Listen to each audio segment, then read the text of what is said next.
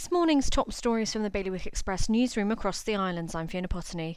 The National Trust for Jersey has said that giving a kiosk a permanent spot on La Poulante Slip would significantly damage the historic character of the area. The hideout was granted temporary permission to move to the slip after the owners of toilets on which it used to stand said they wanted to put a nude food outlet there. However, the hideout has applied to stay just 20 metres away.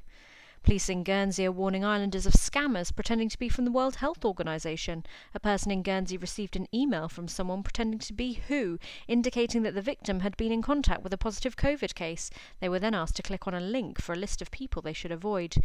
A woman who raised the clameur de harrow, an ancient form of injunction with its roots in Jersey's Norman past, did so unlawfully, the Royal Court has judged. Caroline Powell performed the ritual last Thursday in front of 2 Viscount's officers in the driveway of a house in St Brelade that she faces eviction from. But yesterday the injunction was rejected after the court ruled that the eviction proceedings had been followed correctly. More on all these stories at bailiwickexpress.com. Today's weather rather cloudy with some mist patches, but also sunny periods and scattered showers. A top temperature of 12 degrees. Bailiwick Radio News.